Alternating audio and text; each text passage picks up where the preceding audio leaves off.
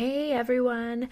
As always, I'm sorry you're here, but I am glad you found us so we can hopefully be a resource on your healing journey.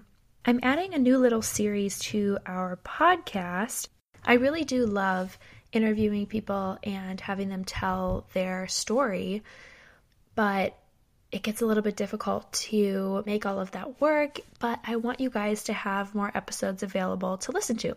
So I thought our Miscarriage Stories account is fairly popular, so I am going to take stories from that account and share them here. So for those who don't follow us on Instagram or would rather listen versus read, each episode will have 3 stories. So it'll be short, very palatable, just kind of bite-sized pieces to listen and connect with. So the first one today says, I asked Greg to take a picture so that I too could represent the 1 in 4 statistic. Today, I would have been 9 weeks and 1 day. Although I have had 1 successful birth, it is difficult re-experiencing pregnancy milestones only to find my baby's sac in the hospital toilet. As soon as I felt the abdominal pains on December 8th, I just knew. I screamed for Greg, crying that I had miscarried, and I cried for the next 3 days. I even cried at school. Greg and I are very thankful for the loving support we received, family members we told, and the hospital staff. And to all of you mothers who are in fact mothers. I am a mother of 2 children. We will not stop trying. Second story. Earlier this week, I suffered a miscarriage and we lost our baby girl. On Tuesday afternoon, I suddenly began bleeding very heavily, and we quickly rushed to the doctor.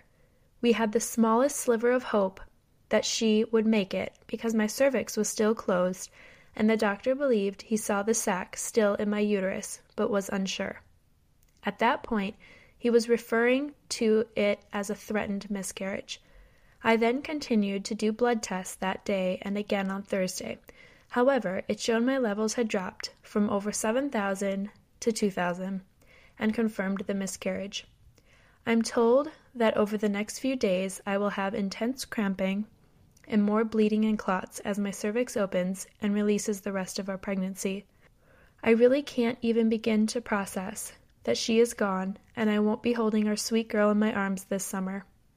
We knew in sharing our experience very early that we ran the risk that this could happen, but I wanted to be completely transparent and honest throughout this journey. My heart hurts more than words can describe.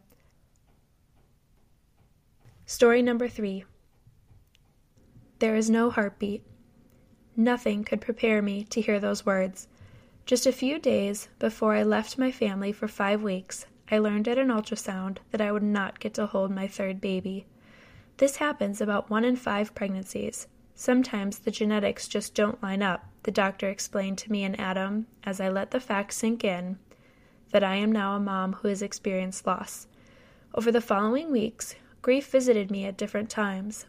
In class, as we learned about what CTAS, or triage score, to give to a mom who presents to the emergency room miscarrying.